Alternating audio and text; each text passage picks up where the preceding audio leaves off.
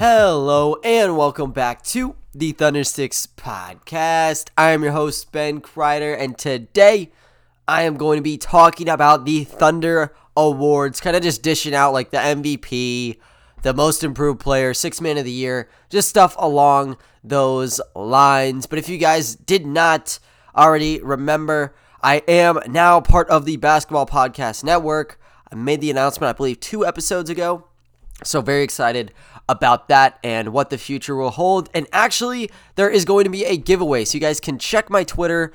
I should post the tweet by the time that this goes up, but the network is providing a really sweet jersey giveaway, partnered with DraftKings.com. So out of the 30, or I guess like 23 or 26 affiliates that the Basketball Podcast Network has, they all the hosts are going to be posting on their Twitters, and whoever has the most retweets, someone out of that pool will be getting a jersey. So let's say that for some reason, you guys come through and I get like 50 retweets or whatever, and that is the top dog.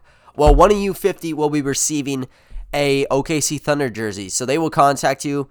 I'll probably contact you. I might be the middleman or something. I don't know how it works, but yeah, just make sure to check out my Twitter. It is going to be my name, Ben Kreider, so BNCREIDER, and you guys can just check it out, and it should be good to go. But just moving right along into kind of the award show, this was something that I did, I believe, during the week-long break, where it was kind of just pondering, what should I be doing? And I was like, hey, I probably should do like a little award show and see kind of the path some of our players have been on. And for the most part, the list might be the same, but there still are a couple wrinkles because of some improvement we've seen from the second half of the regular season. But starting things off with the Most Valuable Player award, this was more or less chosen by the first half of the season and not so much the second half, but a lot of the success came in the first half of the year. I believe the Thunder started like 40-48, or why did I say 40-48?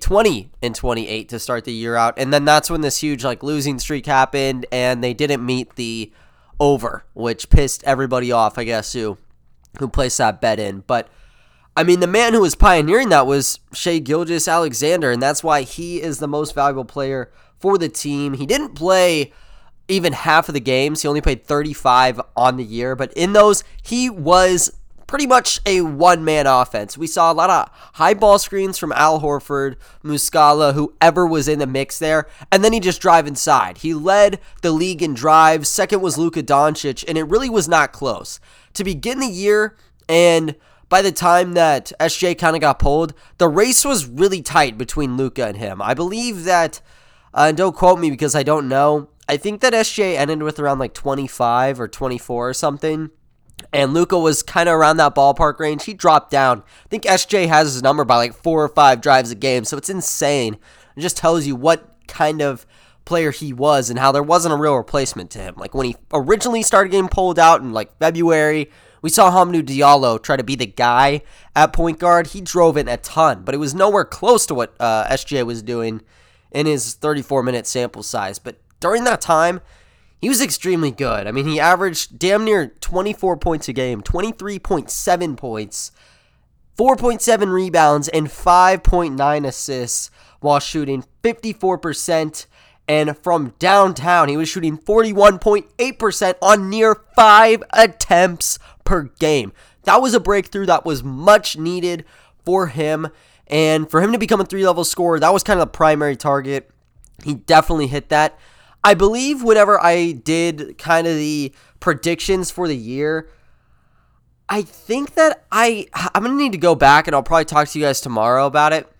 But I think I was kind of around 22 points, 5 rebounds, and 5 assists. So I was close, but he actually exceeded my expectations, and the way he was shooting the basketball did it even more so. He had those games where the three-point shot was not falling his way, but at the same time, there were other games where his step back was unguardable, and he would just get into the zone. The main deal with him, though, was how he operated inside the lane.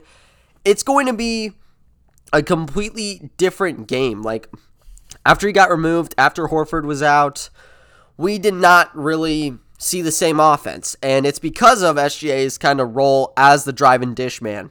So when he comes back, it's not going to look like what we've seen in the past 2-3 months, really, because of kind of his primary ball handling situation. And it might take away a bit from players like Lou Dort and a bit from players like Bazley. Maledon, he would take a definite hit due to just the ball handling getting taken up. Like, the initiator's clearly going to be SGA every single play. But in his time, I mean, he was the number one player, and that's why the Thunder were hovering around 500. If he did not get pulled, the Thunder might even be in the play-ins right now. They'd be on the brink of it for sure. Whether they would have exceeded what the San Antonio Spurs did, now that's another question. But they would be right there in terms of making the cut. So SGA, he is the clear number one guy for me. I think if there was going to be like a second place, maybe like a Lou Dort, just because of in the last half of the season, Dort was the guy putting up the major shooting performances, and he was the guy kind of tapping into the three-point range.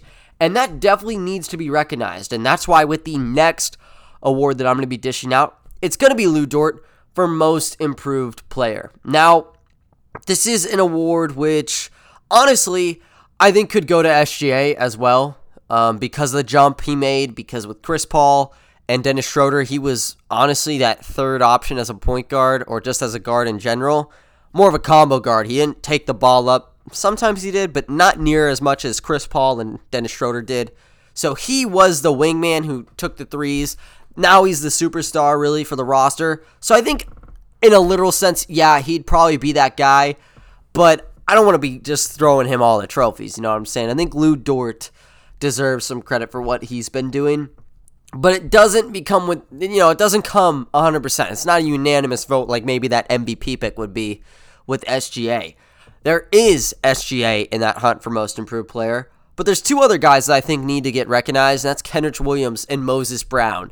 Now, I'm a guy who, in most improved player, I take it a lot different than I think what the common voter would do. And the common voter would assess like a superstar, like Brandon Ingram or something like that last season, where in the years prior, he was good. He was hovering around 20 points, but he didn't hit that little peak where he was averaging 25 or 26 a night and being like the star for the New Orleans Pelicans, I take it as I want to go from what place were you in like an NBA rankings last year to how did you end up at the end of this year. And I kind of like to think it from the Christian Wood peripheral, really. And I'm not talking about this year because I think he will be getting votes, but I mean that Detroit season.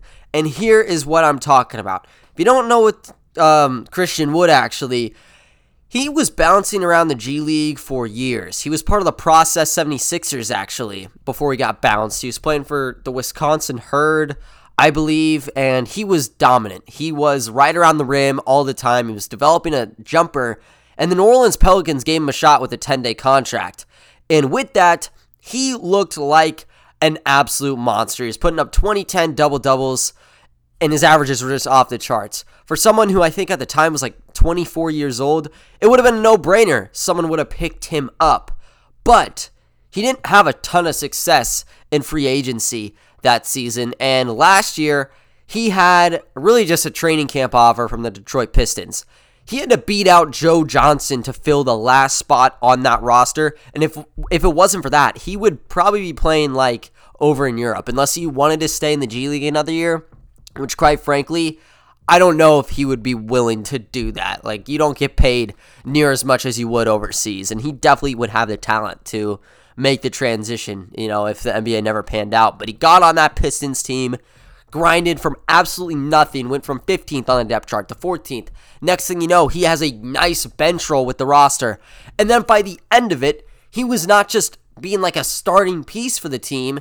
He was undoubtedly probably the number one player on the roster. And looking into the future, yeah, he was going to be a major part of it. But Troy Weaver let him walk, ended up with the Houston Rockets. Looks like a steal of a contract. But that's kind of like how I want to view things as a voter, if I were to have a vote like that.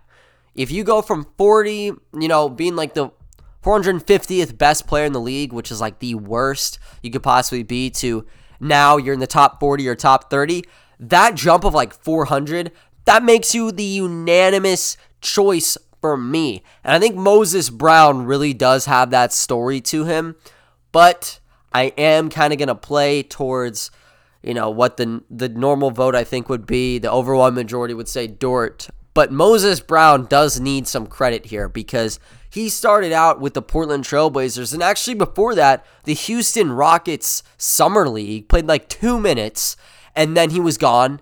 Got that two-way deal from the Portland Trailblazers, was amazing for the Dallas Legends or Texas Legends in the G League, and then obviously wound up with the Thunder with a two-way contract.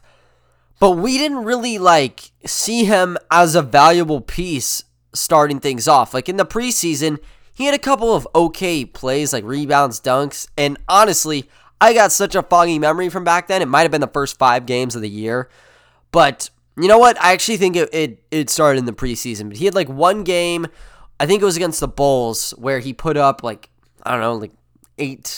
points in no time, had a couple rebounds there too.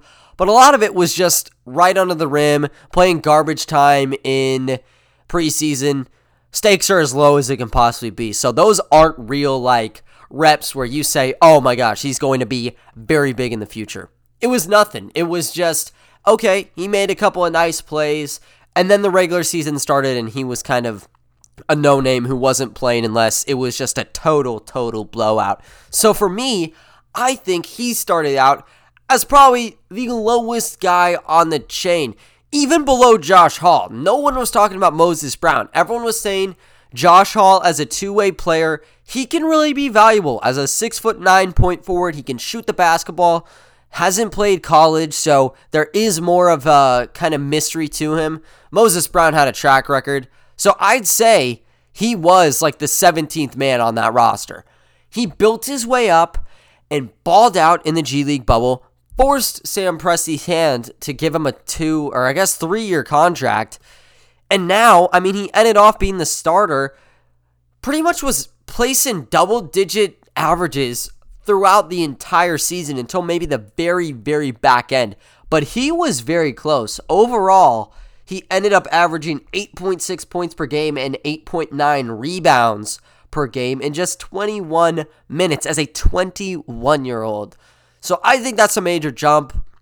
I'd say that's kind of the oddball pick for me, just because he went from, let's just see what he can do here, not a real future really, to now he's on the roster for sure, and I don't think, you're going to drop him in training camp. He's going to stay on a damn near $1.7 million contract. It's an absolute steal. So he, at bare minimum, will be a very valuable backup for us in the future, and that's saying it very, very lightly. He has been beasting, and you just have to look at the very final game to kind of see where his contributions are. But that jump was wild for him, so I think that needs to be discussed. But Lu Dort gets it for me, and it's simply just because of how his play style has kind of molded out. And to start last season as an undrafted player, got a two-way contract, he kind of had that same deal as Moses Brown almost. He had a 35-point game, I think in the first 10 he played with the OKC Blue. I remember seeing it on a Reddit. So that's kind of where I started with him. But the shot was never prevalent with him. It was all about slashing in the basket and playing really, really nice defense. So he was a slasher there. Finally got to play, I think it was against the Timberwolves or something, and he had a really clutch loose ball dive on Shabazz Napier or something. Changed the tides of that one, and he was just a positive impact ever since because Hamidou Diallo wasn't playing. Terrence Ferguson was dealing with other personal things. He's still dealing with that, but he just kept climbing. And that little series he had against James Harden, that is an absolute classic. There's so many different parts of that series you can dissect, but the main one for me is probably James Harden versus Lu Dort. I remember Doris Burke hyping up Dort so much. Everyone on Twitter hating it, but I loved it. I thought Doris Burke was great in that series because of how handsy he was. She was just kind of saying how it was. He was very damn physical, and the refs were not showing Harden near enough love as what he's used to, which is flail your arms and you get to the free throw line. But that series capped off with the Game 7 where he was going sharpshooting from downtown. Obviously, the main one to kind of end things got rejected by Harden. But the Thunder wouldn't have even had a chance without Dort dropping 30 in that game. And even before, that defense saved them. But the three was so shaky, and the real deal was he's going to be very good as a defensive kind of specialist. But what about the shot? And that was what was necessary. He gave us that and much more this year. So Dort ended up averaging 14 points per game, 3.6 rebounds, and 1.7 assists, had 0.9 steals and 0.4 blocks. But the big deal for me is what he was doing from distance, shooting 34.3% on 6.3 attempts a night. That is the most that was on the roster this year. So I say 34% is very good. And he'd have those games where he kind of relapse back to shooting like 2 for 7 or 1 for 8 or whatever.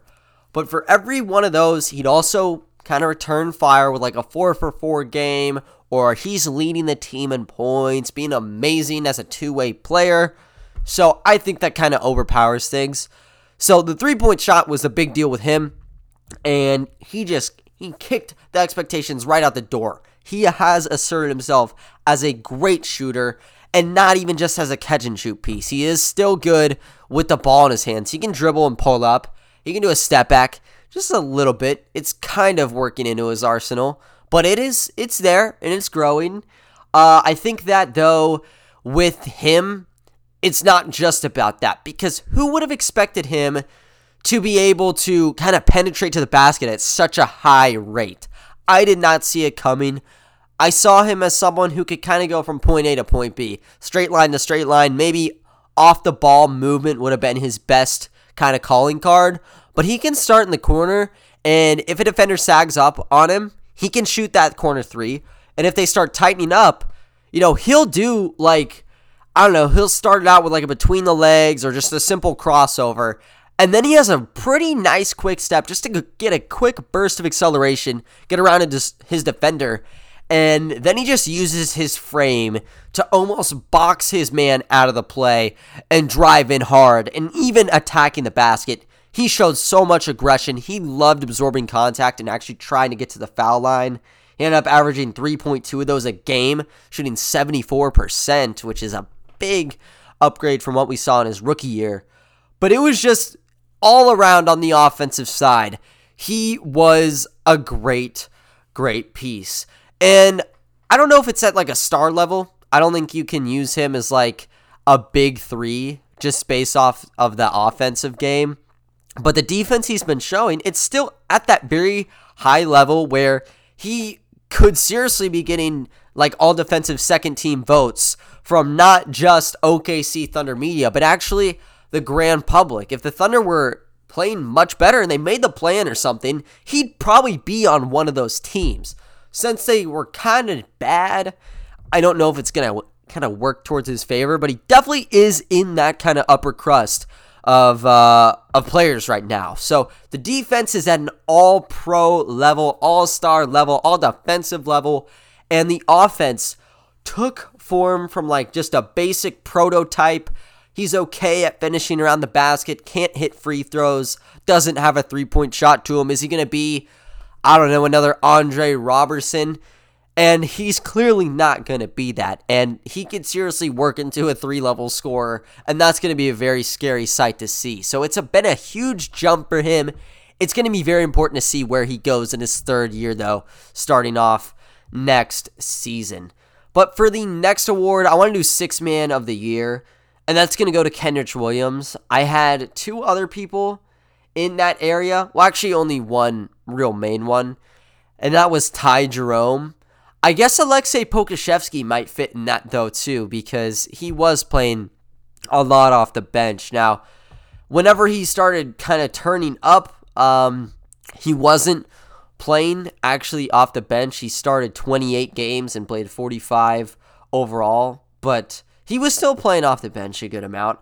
I think, though, that you need to give it to Kenrich. And Kenrich did play on the starting unit. He played 13 of his 66 games there, but the grand majority, he had to be a backup, and it'd actually be to the point where you kind of knew Kenrich Williams was better than some of the people that were starting over him. But it was almost like, you kind of get used to it, like almost like when James Harden had to start off the bench. Like, you knew James Harden could be part of that big three with Russell Westbrook and Kevin Durant. He practically was. But you knew he was better than Thabo Sefolosha. He just played in that designated bench role. I think that's kind of how Kenrich Williams was. And he wasn't just playing at shooting guard. He was playing at small forward, even defending power forwards. Like, I think when he got traded to Oklahoma City, he was listed at the 4. He's not been that. He's able to guard 3 positions, though, at a very, very high level. And it's not just that. It's also the offensive game that really turned up for him to the point where he was averaging 44.4% from three-point land, attempting 1.8 shots per game. So not a ton, but, he was still hitting regardless of kind of that sample size he was taking a game. So overall, he was averaging 8 points, 4 rebounds, and 2.3 assists per game while getting 0.8 steals. And for him, he was kind of like a Swiss Army knife in the sense that he did a lot inside. Like, the biggest kind of breakthrough game for him where I think the idea of him starting or the idea of him playing above Hamidou Diallo kind of shot up was against the Chicago Bulls. And this was in February when everybody was hurt. I think it was like insignificant almost. It was like 16 points, 8 rebounds, and the Thunder pulled off like a comeback victory, or they were very, very close to the win or something. But in the fourth quarter, you know what? It was an overtime game. I remember covering this, but in the fourth quarter in overtime, Kenrich Williams was the man. At like 6'7" at the 2, forgot who the Bulls were placing up against him, but it definitely was not pretty.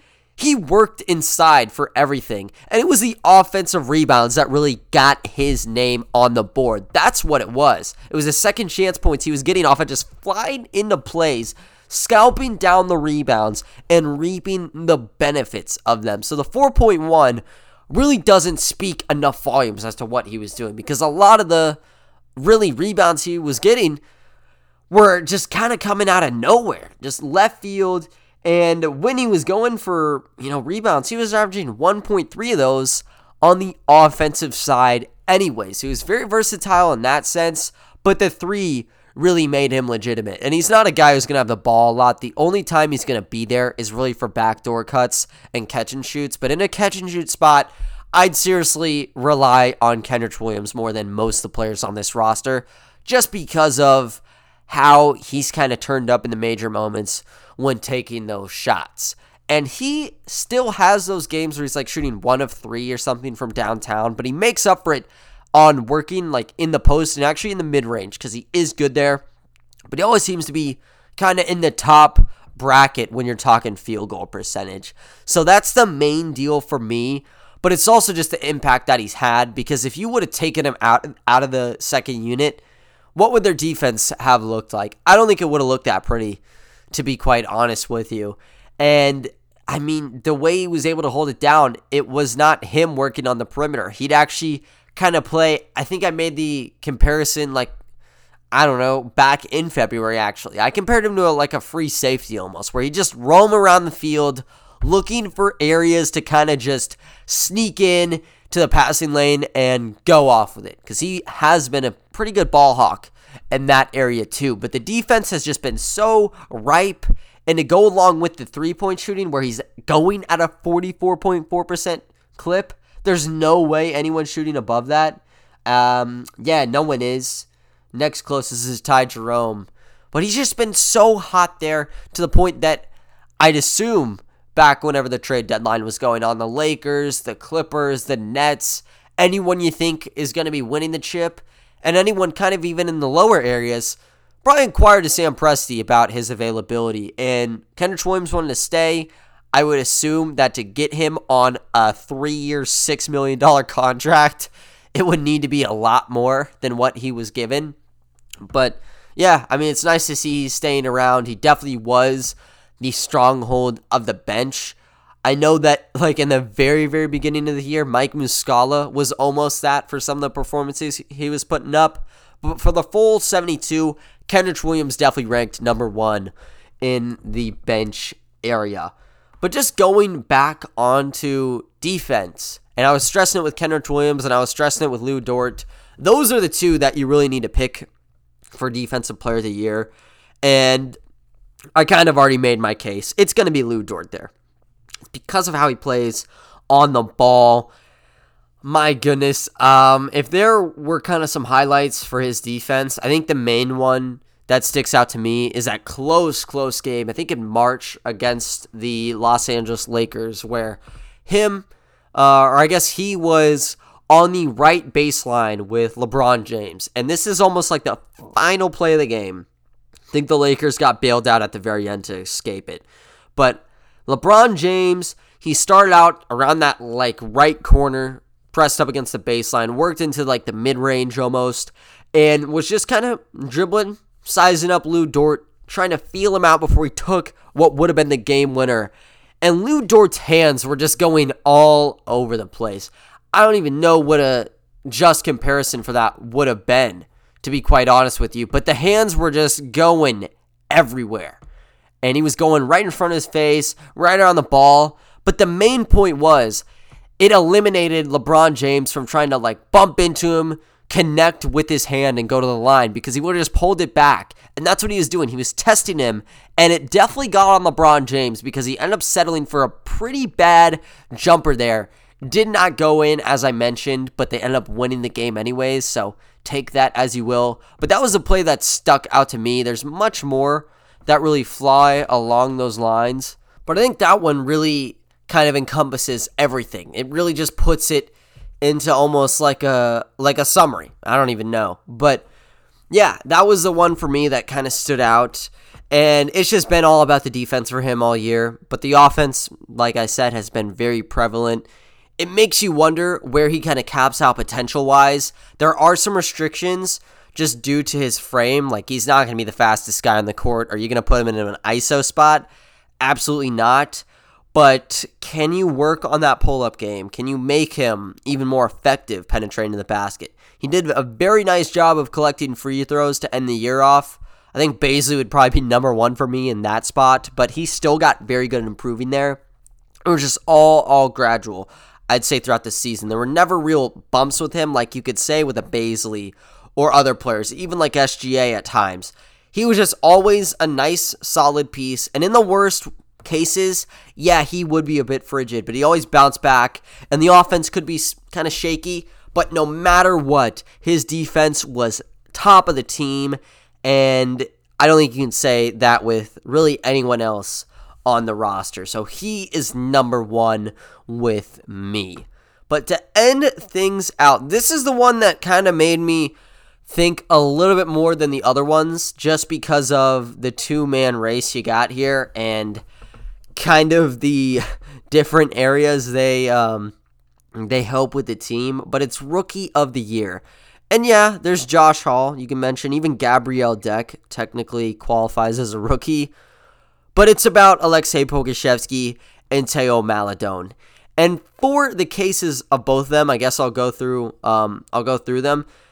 I mean, they're for different reasons, but they clearly had very, very positive impacts on the team this year. And if I were to pick out one of the two, I'd probably go Theo Maledon. And I think in terms of X Factor and like the potential we saw, Aleksej Pokusevski would probably win that area. But if we're going a full 72, Theo Maledon was the guy. And Theo led the team in minutes played. He was ahead of Bazley by, I'd say, like 50 minutes or something. First time a second rounder has done that, at least in our franchise history. Maybe even larger than that. But he was great. 65 games, 49 of them starts, because he had to start off the bench with George Hill starting to begin before his hand injury. But he was all there, and he averaged 10.1 points, 3.2 rebounds, and 3.5 assists, 2.2 turnovers to go along with that. But he shot 33.5% on 4.8 attempts from distance, so he was working everywhere. And it was almost like one of those Rookie of the Year cases, or I guess most improved player cases, where he started out even being questioned by Presti, like, should he be playing in the G League? And that was the intention with him, to go along with Isaiah Roby to start things out. But then what you ended up seeing was he just broke out in the preseason, specifically against the Spurs. I think it was like a 20-point or 18-point game he had. And him and Isaiah Roby were the dynamic duo. They were the highlights of the preseason, at least in my opinion. I remember writing about it, but over half of the points that Maledon acquired, whether it was him scoring or him getting points off of like an assist or whatever it may be, over 50% of those came off of Roby, and it was just because of how he was used in the high ball screen. So Roby would set a screen, and then he'd just dart off, and he was the perfect piece against Jakob Poeltl. I believe that's the guy who was playing in that game at center, but he just could not stand with Roby because he was way too fast, and then Maledon's floater game was actually off the charts, and he also had a lot of cross-court passes, and it was like midair too in some of these cases. It was just insane stuff you wouldn't have seen from a 19-year-old anywhere else. And he kept those kind of in his bag of tricks all year long. He's not like Poku where he's all flashy, but he just kind of turned into this really reliable guy for us. And it started off on the bench, and then he just kept working his way up. When Hill got hurt, opened the door up for him, and then he was off and running. He had that game against the Brooklyn Nets. It was either in January or February where he got over 20 points, and all of them were coming from three. He was splashing it. He could not miss. I think he went 6 of 6 in the game as well to set a record for the time being. I think Poku snapped that. I think he snapped that against the Suns or something. But Maledon had that, and he was ahead of everyone on the roster on catch and shoots. He was shooting above 45%. That's obviously dipped as time has progressed, but he's still been very, very good nonetheless. And he hasn't been on national media's radar. I know whenever I was tracking the rookie ladder, when Maledon and Poku were going off, there was no Bays, there was no Dort. Maledon had 33 or 34 points, and Poku had 25. Maledon barely scraped the top 10. He was tied for 10th with Trumo Kiki or something in the ladder. I still don't think the ladder was very well thought through, because Maledon had a whole season of experience, and Trumo Kiki had 2 15-point games to get on there. But yeah, he fell off, but he was still very good overall. So he ended up breaking the Thunder's 3-point rookie record, took it away from James Harden, and he's just been consistent. So I think that's it for me because of how he's done it through 65 games. Only other guy to play more than him was Kenrich Williams with 66, but Maledon played overall more than just everybody else on the roster. So I think he would take that. But Aleksej Pokusevski is right there. And I would tie, but I feel like that's just super lame, because I feel like you do need to pick one out of the two. But Poku's right there. And to start out the season, this was a player who everyone thought of as a project piece. And even when he was selected, the talk was he probably will not be all that great. He was playing in the B League, and I think Greece. That's where Giannis started playing too. But it was he's super, super raw. Look at his frame, 7 feet, and he weighs 190 pounds. They juiced him up 15 for the draft combine, or I guess they didn't even have one. But whenever he got drafted, he's listed at 205, 206, maybe even more than that now. But, he looks very, very tiny and fragile at his frame, so the expectation was he'd be someone that is a McDonald's All-American, and there would be bumps in the road for him, and it'd probably take 2 years to even gauge where he would be at, just because the fact he was drafted at 18 years old. He started the league out at 18. He turned 19 at the back end of December, so he made the draft cut by a week almost. He's younger than some of the top prospects, even in this draft class too. So, yeah, he was super young. And to start out the season, he looked exactly as advertised. Could not make a three. It took him weeks almost to finally drain one down. And it was very sad because against the San Antonio Spurs in the preseason, he looked good. He had double digits in the game. He was hitting mid-range pull-ups, and then he just entered the league and he couldn't make a shot. And it was kind of, everyone was saying it was based off confidence that he wasn't making them. I guess maybe it was a mental thing, but he also was just having turnover after turnover. He never seemed to have things together. And everyone on social media kind of just immediately said he's a bust. This was a terrible pick. Just total hate towards the guy. And they were kind of begging, saying we should have picked like Quickly, or I guess at the time that was probably the hottest guy back then. But yeah, that was kind of the talk. Like, he sucks, he's trash, and people still have kind of those same reserve rights. Now it's in a very small area now, but there's still people who are hating on the guy, which is ridiculous. But he battled through that, really went from the start of the year to the NBA G League entrance with no big game. He just seemed like he was never in rhythm. So the G League bubble kind of made sense anyways. I will say, though, I think in like the final week or something, he was getting a ton of blocks and he was getting rebounds. The shot was kind of going together, but it wasn't anything too special. I do know that there was a lot of chirps, though, not about Ty Jerome going, because he made sense, but people were hesitant about bringing Aleksej Pokusevski, and they thought, hey, he's leading rookies in blocks right now. He's kind of turning up on the shot.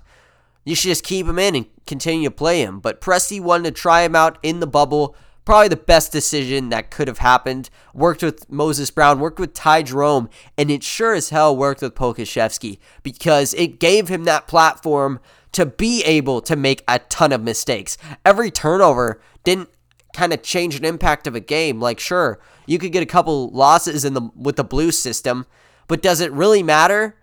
No, because you're going to be bouncing right back into the pros in 15 games, and it's a 15-game season. Who cares? I think the Lakeland Magic won the championship that year, like this year.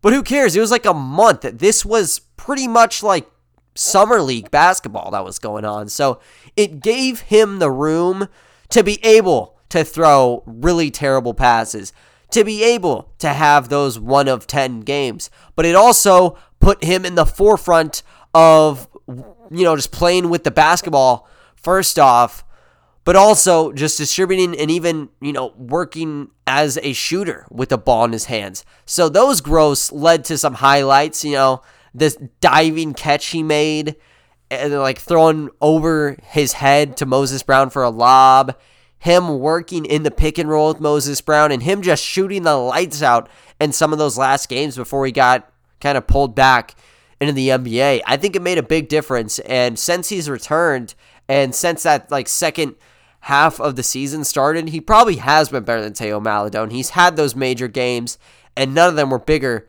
than the one he had in the season finale. Like 29 points pretty much is the reason they don't have a 14% chance of the number 1 pick. But, I mean, he just kept taking gigantic steps that, if he can build up the frame, he already has the physical tools. He's looked great as a passer. He's done no looks. He's done, behind the back passes, just wacky stuff you don't see from a 7-footer. You've seen ball handling skills from him, pulling up for jumpers, like just using his elbow to almost like just swing around defenders, to use his arms to fling up like an underhanded scoop shot. Just weird stuff to go along with like soaring dunks. He has the traits of like a star, damn near, at least from like a physical, I guess not a physical stance, but with the frame he has, some of the stuff he does you don't see from 7-footers normally.